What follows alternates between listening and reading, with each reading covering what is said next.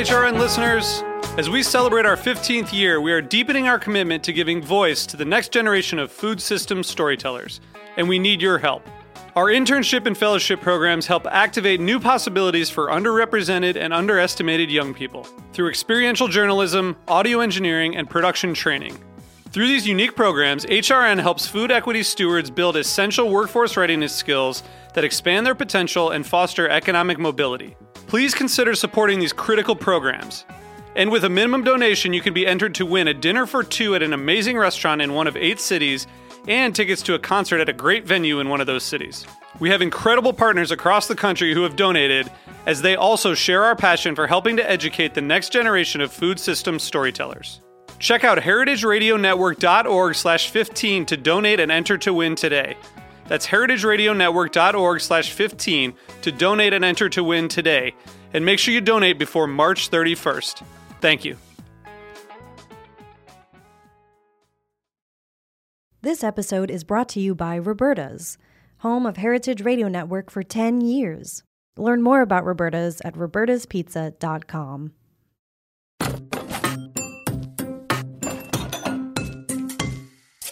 Hardcore is a new series from Heritage Radio Network.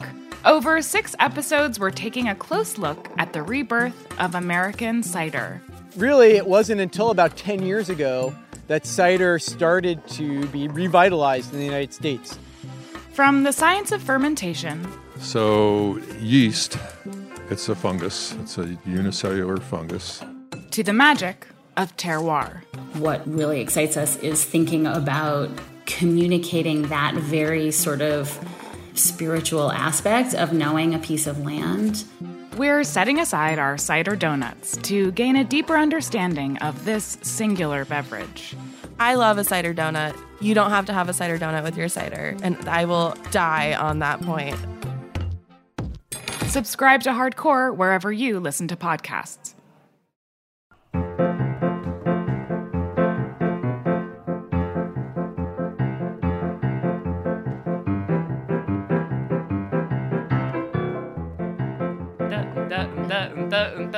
Welcome to Life's a Banquet, the show about the highs and lows of all things edible, spreadable, and Nicole. Pourable. That's right, bitch. Welcome. I'm Zara. Who are you? I'm Nicole. Sup. All right. Sup. Yo, it's almost everyone's kind of favorite holiday. There are many people that love this holiday. I am in it for the stuffing, for the butter, for the unbuttoning of my pants publicly. Yeah. What's going on? What's new with you? I haven't seen you in a couple weeks. Oh my God, so much has happened. I don't even know where to begin, but I'll begin with the most recent hilarious thing that happened, which is, well, it's not hilarious, but it is hilarious. Great. I can't wait to hear it. Am I right, listeners? It sounds awesome. So I cooked some chili in my house. And it's made my house smell like chili, which is like fine, but also kind of like meh. Sucks. So I also like squeezed a bunch of lemons to make lemon juice. So I boiled the lemons with some eucalyptus oil to like make my house smell good. But then I started reading a book and got really distracted, and the whole thing boiled down and burnt so badly that now my house smells like charred lemon char. And it's fucking, it's like one of the things that you can't get out of your house. You have to like boil vinegar to get it out. Yo, and that it sucks. Smells terrible. And it's hilarious. And then it gets even better. So then I had a little bit of vinegar in my house. So I was like, I'll just boil some of this vinegar to kind of help. I mean, it does actually help. I know, I'm just picturing you now you've burnt the vinegar. I did, yeah. Okay. So there was just like a small amount of vinegar, and it was boiling, and it boiled so fast. I was like, I actually sat in the kitchen so it wouldn't happen again, but it fucking did. I was like, uh-oh, it smells weird again, and I go over there, and it's just like a brown crust in the bottom of the pan, completely dry. Dude. And so now it's a combination of burnt vinegar and burnt lemon smell. Get a hold of yourself. In my house. Yeah, I wasn't even drinking. I was fucking sober. And you did start the fire. Maybe that's the problem. Maybe next time you start boiling something, you should be drunk. Oh. Right? Because then you're like really Laser hyper aware. Focused, yeah. I'm like, oh yeah. I'm drunk. I can't burn the house down. Yo, that's very funny. Oh, God. That's silly of you. I know. Yeah. That's a silly mistake. Consciously maybe just did it for a story on the podcast. It just like, it smells so bad. It permeates every part of your house. Yeah. One website recommended that you replace your entire cabinet set because there's no way to get the burnt smell out of the wood. No, I think you need to just move. I should move, yeah. Or just burn the apartment But more. I can't afford This is the cheapest apartment in New York City. I have to stay there forever. That's true.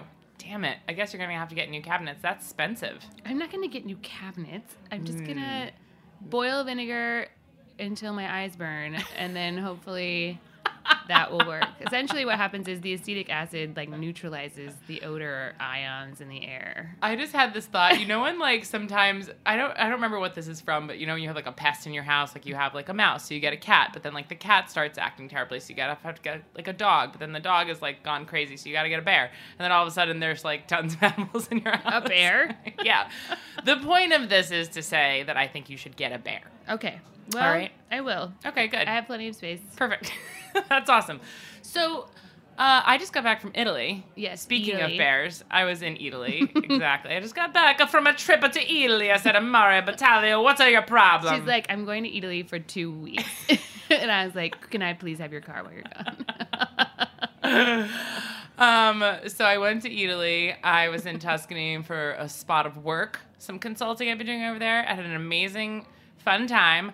Spent time with my friends Alex and David, a brother and sister duo who have a beautiful house in the rural hills of Tuscany, and their family was great. And very special thanks to my friend Dave for taking an entire week off of doing what he would normally do, which is God knows what, to spend time with me and show me around. It was very fun. We had an amazing time.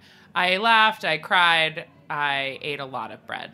And a lot of mortadella. In fact, I'm breaking out, which never happens, and I've been curious about why. I'm like, is it the funk and the farts I got covered in from the plane?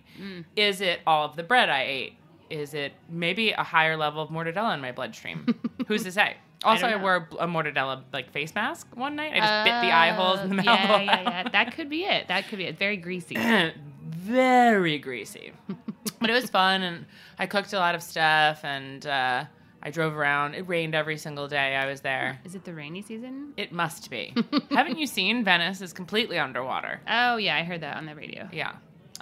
Anyway, so that's what I'm doing. Now I'm back. I have the 3 H's, heartbreak, hangover, hunger. Huh. And That's a you. That's basically my 3 defining H's of life. Great. Cool. This is awkward. Should we move on? I feel uncomfortable. I'm sweating. I'm leaving now. I'm moving.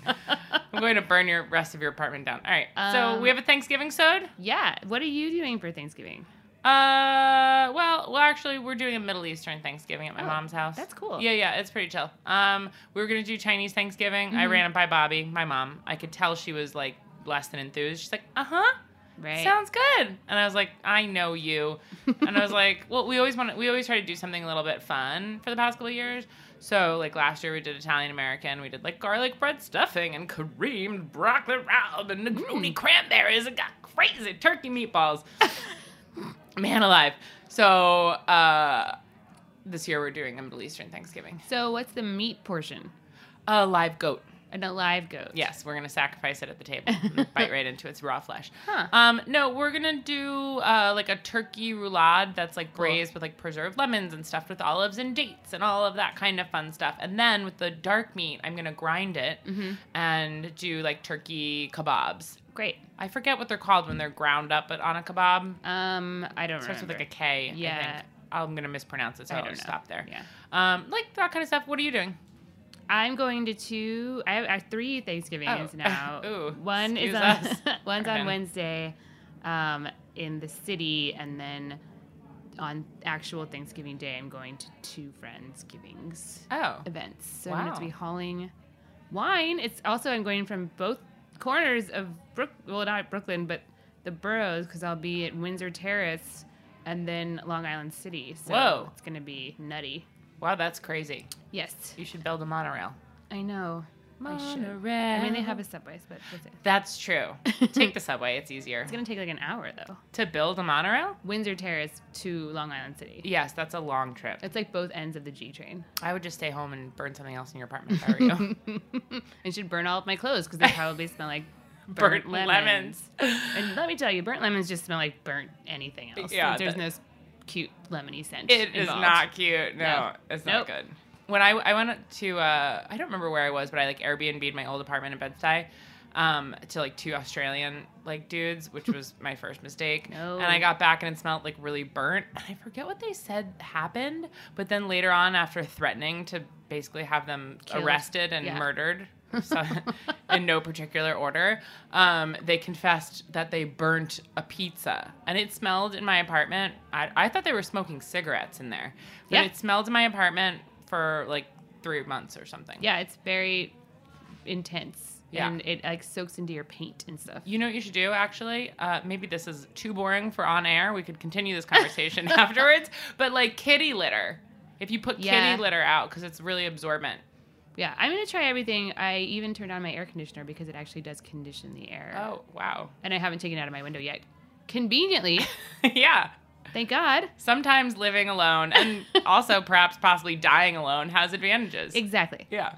So I left my air conditioner until November. It actually is a good thing. Yeah, exactly. Every cloud. Okay, so let's talk about something theoretically more interesting. Okay.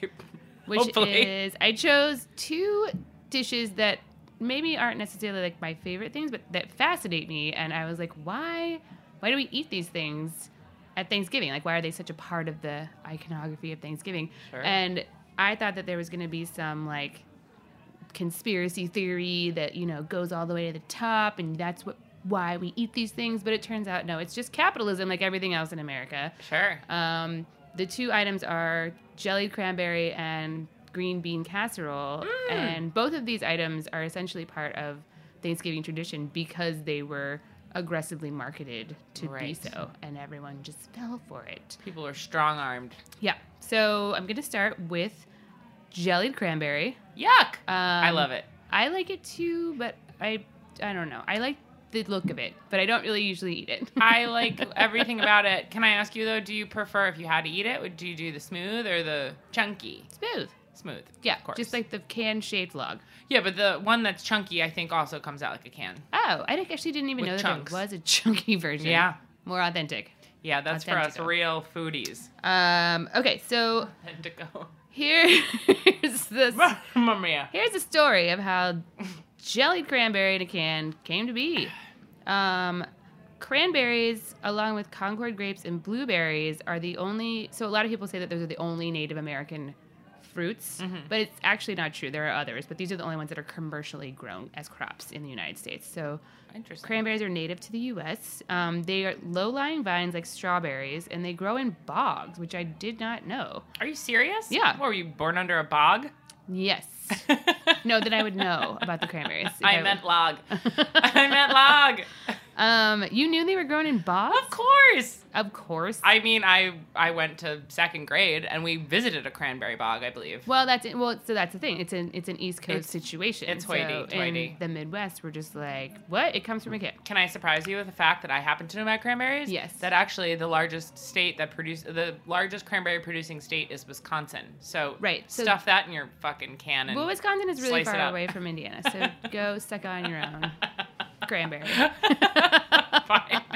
This friendship is over. All right, go. I'm sorry to keep interrupting. You. Go ahead. No, I like it. Okay, apparently I was the only one who didn't know they grew in bogs, but they're layered much like bogs where we make scotch, like peat, sand, gravel, and clay. They were originally formed naturally from icebergs, but now, of course, we make them by hand. Right. Some vines in Cape Cod are as old as 150 years old. Whoa, that's mad old. That's I like know. wine. That's like wine stees. I Like, know, it's really cool. I Yeah. didn't realize that.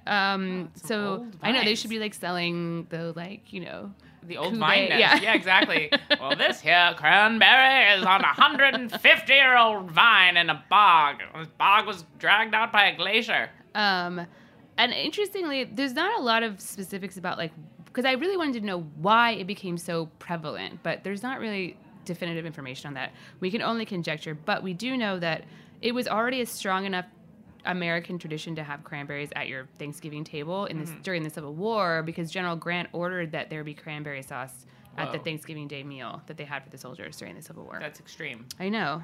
It's He must have interesting. had a bladder infection. It's very rare for men to get those, but it was a different time, I guess. That's true. So 100 years ago, the only way that cranberries were sold was as fresh fruit. Like they didn't can them. Sure. And the thing about that is that they actually only have a very short harvest season from September to November. So that explains part of it, like why we have it at Thanksgiving, because that's when they're being harvested. Sure. There's some dispute about when exactly the first commercial bog came to be, but we know that by the early 19th century, cranberry, the business was in full swing, and there was tons of competition, and everything was actually it was like a booming business. Yeah. Kind of. Then this guy named Marcus Uran. No! Listen, I don't believe you about that part. That's Marcus Uran? Yeah. Like, Are you going to make a urine joke or a Uran joke? Oh, no, I was going to make a urine joke just, again, with the bladder infections. Oh, nice. Yeah. Keep it a line through. Keep it a line through, a bladder line through. Exactly. Yeah, so he was a lawyer with a bladder problem, and he decided that he wanted to be a cranberry farmer, so he bought a cranberry bog. Whoa. And he's actually the person who invented canning cranberries. So, like, he was like, well, we have to be able to extend the time that we can actually put cranberries out into the world, making more money, so let's put it in a can. So in 1912, they came up with this canned cranberry sauce. It's not the jellied cranberry yet, but it was canned cranberry sauce into the world. People were like, hooray! And he was like an inventory guy. He was also like a shrewd, scary, bad business guy. But he also invented cranberry juice cocktail. In 1933. So yeah. That's all Mr. Uran. Mr. Uran's life's work, an obsession was cranberries. Yeah. Isn't that interesting? It is interesting. He was also kind of like, he was very competitive and did some probably shady shit. During that time, he invented the jellied cranberry sauce, which came to be in 1941. So that's the first time that it was actually the gel can-shaped thing. He essentially realized federal regulation was starting to impact farmers in a way that this guy was really worried about. So he convinced his competitors, even though they had like a vicious competitive relationship, he was like, we should actually bound together and form our own corporation or whatever so that we can fight against the federal regulators or whatever. Interesting. And so essentially they started out and they were called the Cranberry something or other, but then they became Ocean Spray. Oh, wow. Yeah, and Ocean Spray today is still a collective of 600 independent farmers. Really? Yeah, so those guys on the cranberry commercials, like the Ocean Spray They're not actors. They're real. They're real? I never believed that. Weird. I mean, they might still be actors. I didn't look it up. And so, thanks to Mr. Uran, Americans eat 5,062,500 gallons of cranberry goo every holiday season. Wow, that's so much. That's 4 million pounds per year. Ugh. 200 cranberries per can. Whoa. 26% of American households make fresh cranberry sauce. Frickin' I just made some the other day. Jerks. I prefer it. Yes, but it's just, whatever you want to do is fine. I'll eat that stuff. I like cranberry out of the can. Cranberry out of the too. can with a little grate when gravy gets onto it. A little sweet and salty. Totally. That's my vibe. Umami. Oh, yeah. Oh, yeah. Oh, yeah. But snap into a cranberry. Only 5% of cranberries currently produced are sold fresh. The rest are all canned. That's so fascinating. I know. I read a statistic that people who live within a certain close proximity to cranberry bogs are like much more likely to get like brain cancer because they use so many chemicals for the cranberry farming. Wow, that sucks. It does suck. What kind of stuff's in there? I thought it was just peat and gravel. No, that's not. No. They're very hard to grow, and so they use a lot of chemicals. Yeah. Well, that's Darn it. I know. Just when you think you could just bite right into a can of cranberries. Jerks. You can. I mean, if you eat one bite per year. Yeah, one bite a year is probably okay. Fine. Yeah. Okay, so the next item up for grabs here is the green bean casserole. Yum. You like that? I do like it, yes. I do too. Because of the mushy consistency of the green beans and also the crunchy onions. Although, as a child, I would not eat it. Because it had vegetables in it. So it was invented by Dorcas Riley. What is your problem? What's all this? Why are you doing this to me? You know I'm not mature enough to handle these names. I'm sorry. That's her name. She invented it in 1955, originally calling it the green bean bake. She was one of the first employees at Campbell's Home Ec department, which was essentially their recipe testing Oh, cool. test kitchen developing area, whatever. Do we know why her parents named her Dorcas? Dorcas was a fairly common name in like the 30s. Okay. I'll allow it. It's not the first Dorcas I've come across here. It's not the last. The initial goal of the recipe development was to make recipes from stuff that people just had around the house already. So in 1934 is when cream of mushroom soup first kind of came out, but at the time, in the 50s, it was so widely used in the Midwest as a casserole filler, it was called the Lutheran binder. What? Wow. Uh-huh, yeah. That's was, amazing. Like, so much to think about. Like that's either like, to me, kind of sounds like a wrestler, like a really religious wrestler name, or like a wrestling move. Right. Something about wrestling. To me, I thought of like some sort of binder for your body because, like religion. Oh, yes. Totally. Like, to keep you from having sex or having impure thoughts. Totally. You just put the Lutheran binder on you. Stick it on there. Whoa. But it's actually cream of mushroom soup, so. Yuck. I actually like cream of mushroom soup. Yeah, sure. It's the best. So this is a perfect example of essentially what I was talking about earlier, which is the food advertising at the time. So basically, they would develop recipes to give to the public that would increase demand for certain products. So they weren't like necessarily like organically coming up with recipes and like, oh, cream of mushroom soup would be great in this. They're like, use cream of mushroom soup so people will buy it more and figure out ways to do that. There's a really cool book that's called American Advertising Cookbooks, How Corporations Taught Us to Love Spam, Bananas, and Jell-O by Christina Ward. And she basically just talks about how, like, nobody ate bananas. Yeah. And the banana thing is also horrible. Oh, yeah, bananas are evil. But they basically used advertising cookbooks to change the way that people eat and made food, and it, like, worked really well. Yeah. And it's just really interesting and fascinating slice of American time that's still with us today. Like, that advertising is why we still eat green bean casserole and that canned jellied cranberry. It's fascinating. It is. It's very interesting. They printed the recipe on a can of Campbell's curry mushroom soup, and that's when things really, like, took off and exploded, which I think is actually genius. Yeah. It's really genius. It's very smart. To think of a world before there were recipes on items is fascinating to me. I think it started, if I'm not mistaken, because I did a story about chocolate chip cookies one time with the Toll House cookie recipe. I think that's around the time when they started doing recipes on bags. That was definitely one of the earlier ones. Yeah. Interestingly, when they changed the size of the bags, they changed the recipes. Really? So that it called for whatever size bag they changed it to. Oh, wow, that's so interesting. I know. So, yeah, and essentially there is also no exact moment when everyone started eating green bean casserole at Thanksgiving. It's just another one of those things that just became wildly popular and now is powerfully nostalgic. Yeah. And, it's interesting because the generations now are not even around anymore that were actually, like, the first ones eating it, but it's just something that's carried over and over and over again. Right. And it's still with us today, which I think is really interesting. I do too. They make at Trader Joe's now, just so you know, they make like a fried onion thing that's like a ripoff of whatever French's fried onions, and they're delicious. They are delicious. Very high calorie, though. Quite.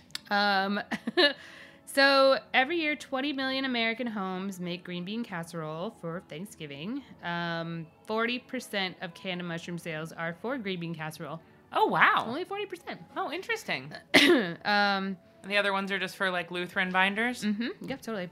And then Dorcas died in 2018, so just last year. She was 92. But in 2002, Campbell's donated the original handwritten card with the green bean casserole on it to the National Inventors Hall of Fame. Cool. I know. That's amazing. That's a good story. I love it. Very heartwarming. Yeah, very heartwarming. And esophagus warming. And mouth warming. Cool. Those are great stories. I'm, like, very interested in both of them. And we never really had the green bean casserole thing growing up at my house, but I always wished we did. Yeah. And I've, like, had it, like, nibbles of it at other people's houses, but I kind of want to, like, actually make it, like, the real version. I've had both versions where they make it with fresh green beans and canned, and I feel like the canned ones, even though I hate canned vegetables for the most part, the texture is what you're really going for. Yeah, you want to mush, right? But canned green beans have a very specific flavor that's kind of gross. I've never had them. They're just, I don't know. So I think you should make them with fresh. Fresh, but just like long cook the beans. Yeah, long cook the beans and like slice them thin. Until they're brown. Yeah. Burn them. Burn them with some lemon. Until they coat the bottom of your pan with a black sludge. That sounds great. Okay, cool. On that note, let's take a quick break and we will be back with some more riveting content. Goodbye. My name is Brandon Hoy, co-owner of Roberta's, a super duper awesome place. Roberta's is a very, very, very, very proud sponsor of the Heritage Radio Network.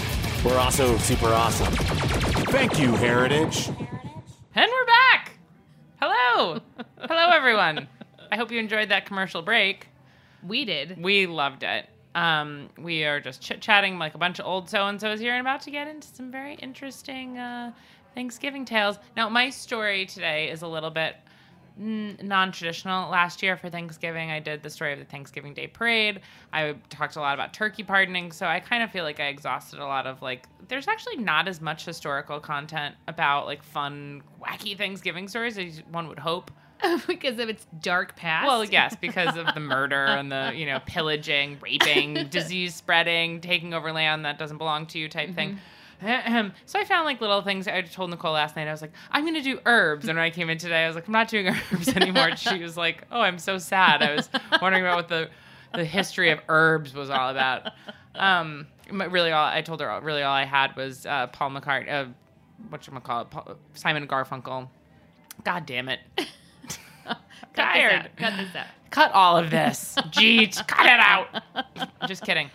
Leave it in. Anyway, I was going to talk to us about Simon and Garfunkel, Sage, Rosemary, and Thyme. Mm-hmm. But there wasn't a lot of content there. So I went in a different direction. First, I'm going to start you off with a joke. Please, hold on to your butts. What happens when you're too harsh on cranberries and make them sad? You're too harsh on cranberries? Yeah, and you make them sad. I don't know. They turn into blueberries. Oh, that's not true. It's not. But it's cute. It's funny. Made me chuckle on the train. Both Native American fruits, though. That's true. That is true. Okay, so I'm going to tell you a story, and I'm going to let you guess what it's about. I'm going to reveal it in a couple of paragraphs in. Okay. So some credit Clarence Birdseye with inventing frozen meals. Some don't. He developed a system of packing and flash freezing baked food, fresh food back in 1923, the same year that Sir Richard Attenborough was born. That's just a little trivia that I added in. Very nice. Because I know you love Jurassic Park. I do. The TV dinner can actually trace its history to planes, because on airplanes... Wait, sorry, I just have one question. Please. Did you look up the year 1932 for famous people that were born during 1923, I did, yes. And he just happened to be one? Yes. Amazing. There was a couple others, a handful. That's the one I picked, particularly because I know you would appreciate it. Thank you. Okay, so the TV dinner kind of had its history in airplane food because a company called Maxon Foods and Maxon Food System began manufacturing frozen compartmentalized meals to heat up on airplanes in the year 1945, the same year Rod Stewart was born. People were flying around in airplanes in 1945. Mm-hmm. I know. Crazy. So in my notes, it auto-corrected to say EOD Stewart, but I know that it was really Rod Stewart. Okay, these were called stratoplates, and stratoplates featured 3 compartments for a meat, a vegetable, and a potato, and they were incredibly easy to heat and to serve. So this is essentially the framework for the TV dinner. I've just given away what my topic is. It's the TV dinner, and there's going to be a reason that it's related to Thanksgiving. Okay, so following the footsteps of the Maxon Food System, a gentleman named Jack Fisher started Friggy Dinners in the late 1940s. They were called Friggy Dinners. Friggy? Fridgi dinners. Friggy dinners. That's what I said, isn't it? Friggy dinners. Everybody get crazy. It's time for Friggy dinners. Dinner's on the table. First, it's in the Friggy.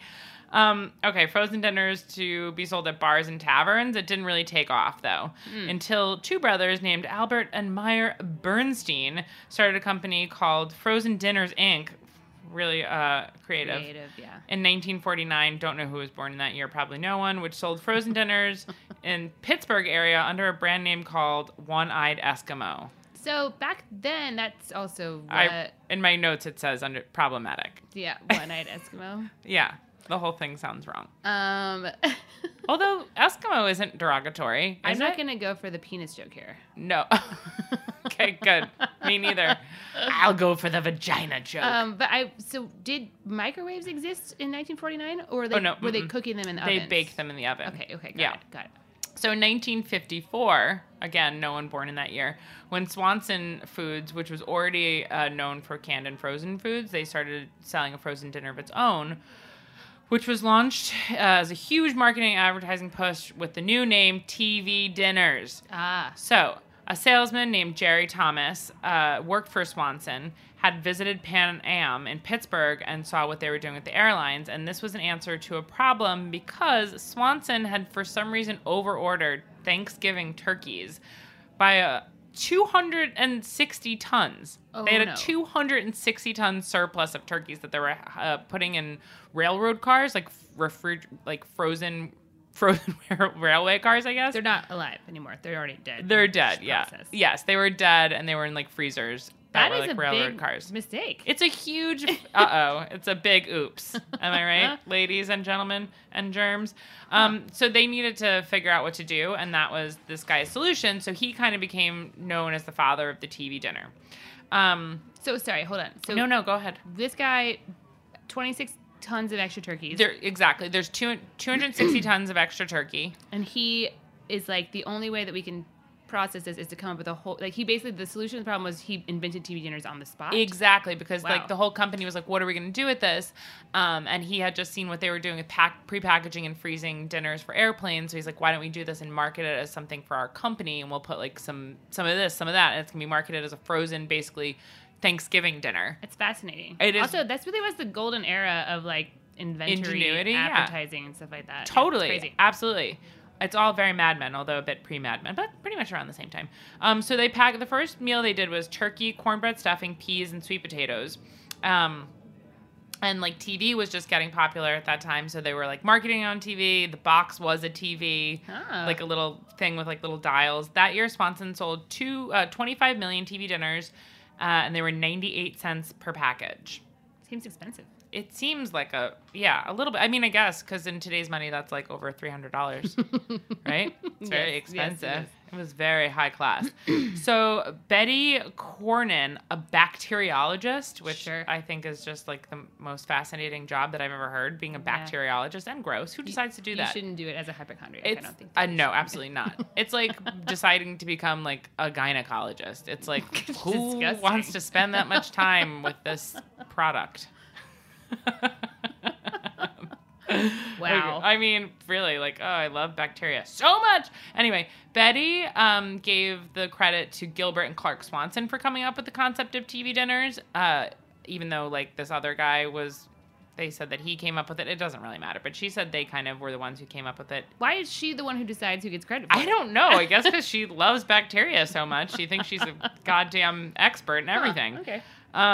So she worked on the project, and she was the one who, tried to make sure that everything would heat at the right time. So she's like, oh, we have turkey, we got peas, we have cornbread. What if the turkey gets dry by the time that, right. So she was, really integral part of doing that. It's interesting that they cared about that. I know. Because it doesn't seem like they'd actually made it into the... I don't think TV dinners are great. Good. No, Yeah. They're not at all.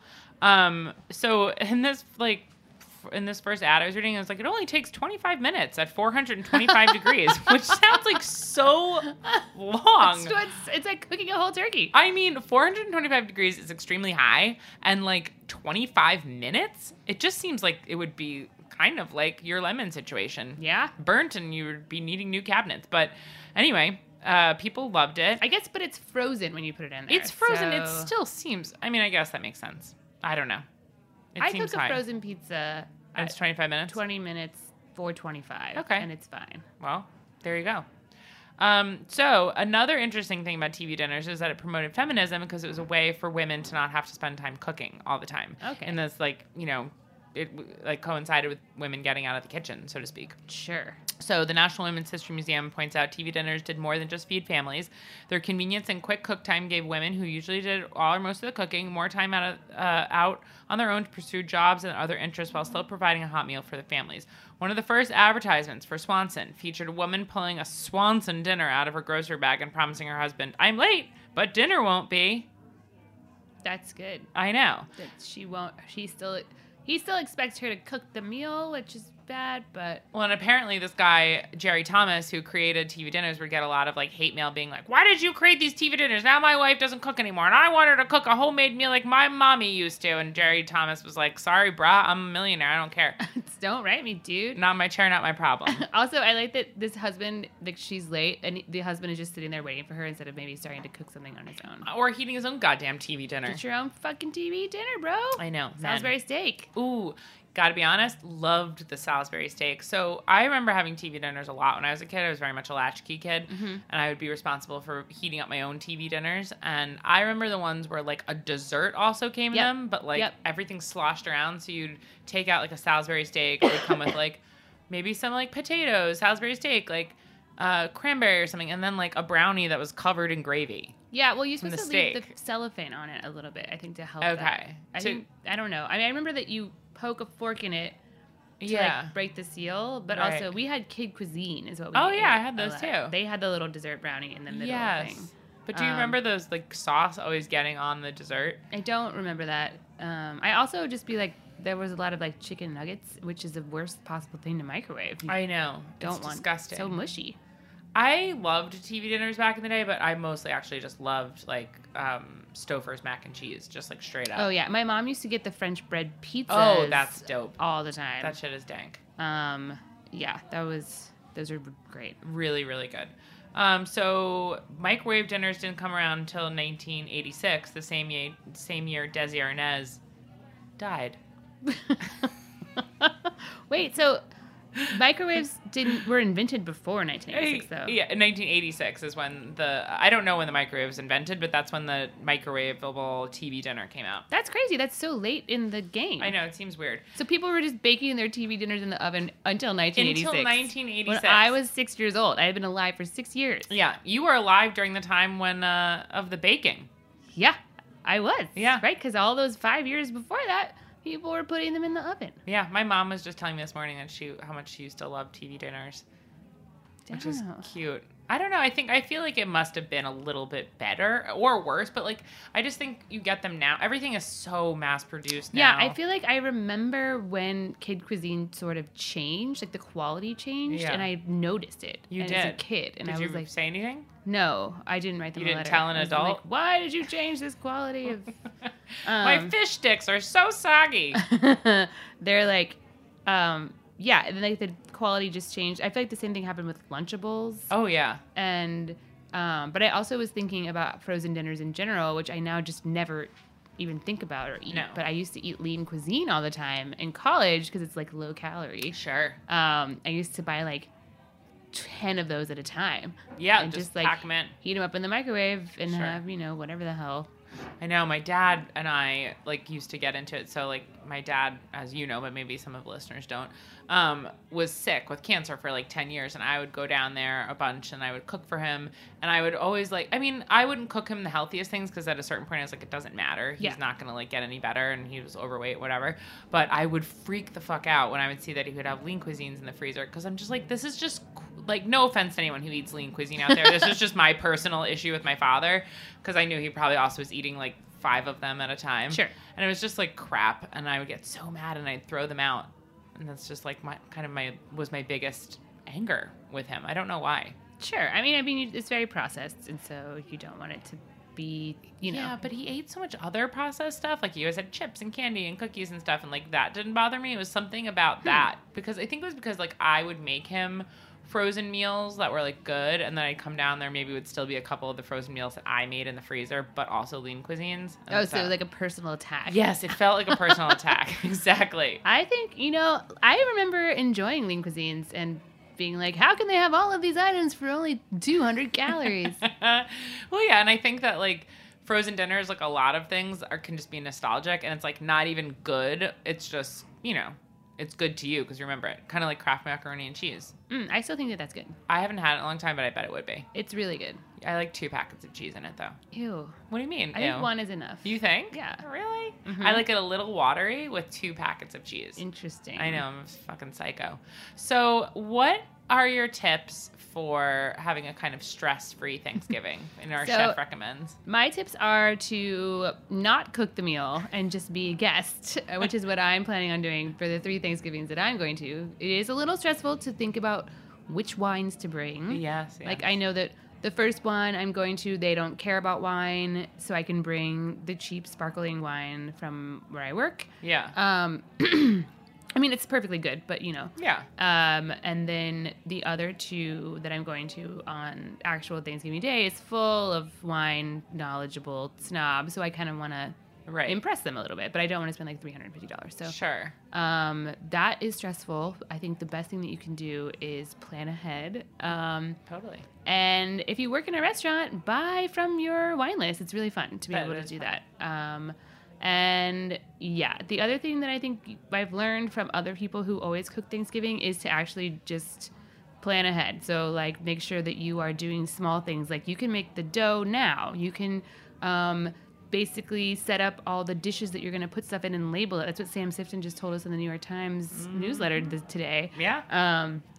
And I was like, that sounds stressful. And then yeah, just kind of take it with a grain of salt. You're hanging out with your friends. Like, totally. It's not, no one is ever going to be like, oh my God, this fucking Thanksgiving was disgusting. No, it doesn't matter. It's all you remember the actual like community with your friends and not the turkey.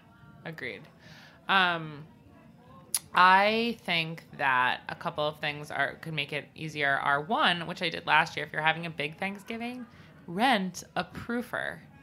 So like a proofer is like for anyone out there who doesn't know what that is like a metal hot box basically that runs on sternos, and you can rent one for like $100, and they'll usually deliver it to your house if you like call a local rental company, because that way you don't have to worry about, or like rent some chafing dishes or stuff like that. So I think one thing that people like really freak out about Thanksgiving is like timing, about like, oh, I don't have enough room in my oven or enough burners in my stove. So getting things like induction burners or chafing dishes or renting a proofer can make it like really a lot easier. Sure.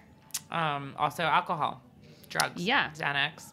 Yeah, Bon Appetit this year was like, here's some things that'll help you. And it was like, don't drink for a change. And I was like, that feels very judgmental. That was so irritating that it lit my skin on fire. And I just think it's frustrating because like the whole like sober curious, I don't know, it just feels like they're hopping on a trend. And 100%. I found it to be very irritating and insulting and judgmental. I agree. It was Bon Appetit, and also it was very like hypocritical, because much of Bon Appetit is always about like, drink this, try this drink thing, like do this drink, make this cocktail, this is good, this is boozy, and it's like it totally was jumping on a trend of, and which is a good trend if that's what you want to do, of like being sober and not drinking, or even like low ABVs or like NA drinks. That's cool, but and like thinking about like drinking over a long period of time is helpful to actually like be like, well, let's start with something low alcohol, or not, start off with seltzer or whatever, but not to be like, don't drink for a change. I was like, I know. You're actually talking to yourself, you drunks at Bon Appetit. I know. I don't need to be involved in this. I know. Agreed. Exactly. This sounds like a personal problem. For a top 3, what are your top 3 favorite Thanksgiving foods? Top 3 Thanksgiving foods are mashed potatoes, rolls. Oh, rolls. Wow. Yeah. Surprise. Really? I mean, rolls are great. I just wasn't expecting you to say that. Yeah, I almost never even eat the turkey. Oh, I'm not surprised by that. I don't care about it, and I don't, whatever. And then my family actually makes, this is all white starches, but they make like little egg noodle, not egg noodles, but like little homemade noodles that they just serve like alongside of everything. Wow, like spatzel? Yes, exactly. Yum. That's really cool. I know, it's super good. I haven't had it the last couple of years because I haven't been home for Thanksgiving, but oh, that's good. It's very good. So all of the white things that they have at Thanksgiving are my favorite. The bread, the mashed potatoes, the noodles. Yeah. I mean, it's a time for indulgence of carbs. Am I right, ladies? And so mine are... I love stuffing. I can't lie. Oh, right. I forgot. I love stuffing also. You can have 4. It's fine. I love stuffing. I love cream spinach. Oh, yeah. That's not something that we ever had. Really? I feel like you probably don't need cream spinach and green bean casserole both. Yeah, it's a very similar couple things. And my number 1 favorite thing is my mom's corn pudding, which she hasn't actually made in a couple years, but I love corn pudding. Like it's a corn souffle. It's so good. And I like gravy on everything. And I like everything like to mix together a little bit. Like a bite of this and a bite with that. I am kind of like missing. Yeah, I do really love doing traditional Thanksgiving food. So I'm like, oh, we're doing like last year we did Italian, this year we're doing Middle Eastern. So I'm like, I miss the like traditional flavors of Thanksgiving a bit, but I don't know. Maybe next year we'll just go back. You can also just make it any day of the year. That's 100% true. Break out of the mold. Yeah, break out of the cranberry mold. Am I right? Bring that circle, that joke back, right to the beginning. Yeah. Well, I hope that you have an awesome Thanksgiving. I am sad that I'm not going to be seeing you. I know. I'm just going to basically sit and cry all day. Same. Yeah? Yeah. That's sad. No, I'm looking forward to it. I actually made sure to come back from Italy that I would have time to not only do this episode, of course, but to do Thanksgiving. And they didn't understand, those darn Italians. They're not even Italian. They're expats from America. That's true. They're not from America. They're from Australia and then the rest of the world. However, they do not understand Thanksgiving. Although my friend Alex's husband is American and he understands Thanksgiving. They have it in Canada too. They do? Yeah, in October. In October? Well, it's not American Thanksgiving. It's like their own deal. Got it. I mean, they also... What are they giving thanks for? They also displaced many Native American people, so... That's true. That's what they're giving thanks for. Oh, Canada. I need to get up there. You ever been to Canada? Yeah, a couple times. You have? Yeah. You like it? I don't know. I think I went there for an exchange program with my marching band when I was in middle school. What the hell? And then I went... It's very close to, I went to Detroit, and then it's right across the border there, so we went across to the casino. Oh. Because you can drink younger there than you can in the U.S. Can I ask you a personal question? Yes. What instrument did you play? Oh, the clarinet. Oh, I knew that for some reason. You did, yes. Either you told me or I could see it all over your face. Yeah. I look like a clarinet player. Okay, guys. That was a fun episode. Did you have a good time? I had a great time. Yeah, me too. We laughed. We live, laugh, love, my motto. It's wine o'clock somewhere. Isn't it, ladies? Okay, should we get the hell out of here? Yeah, let's go. Let's blow this frozen banana stand. See you later. Bye. Oh, wait, hasta la pasta.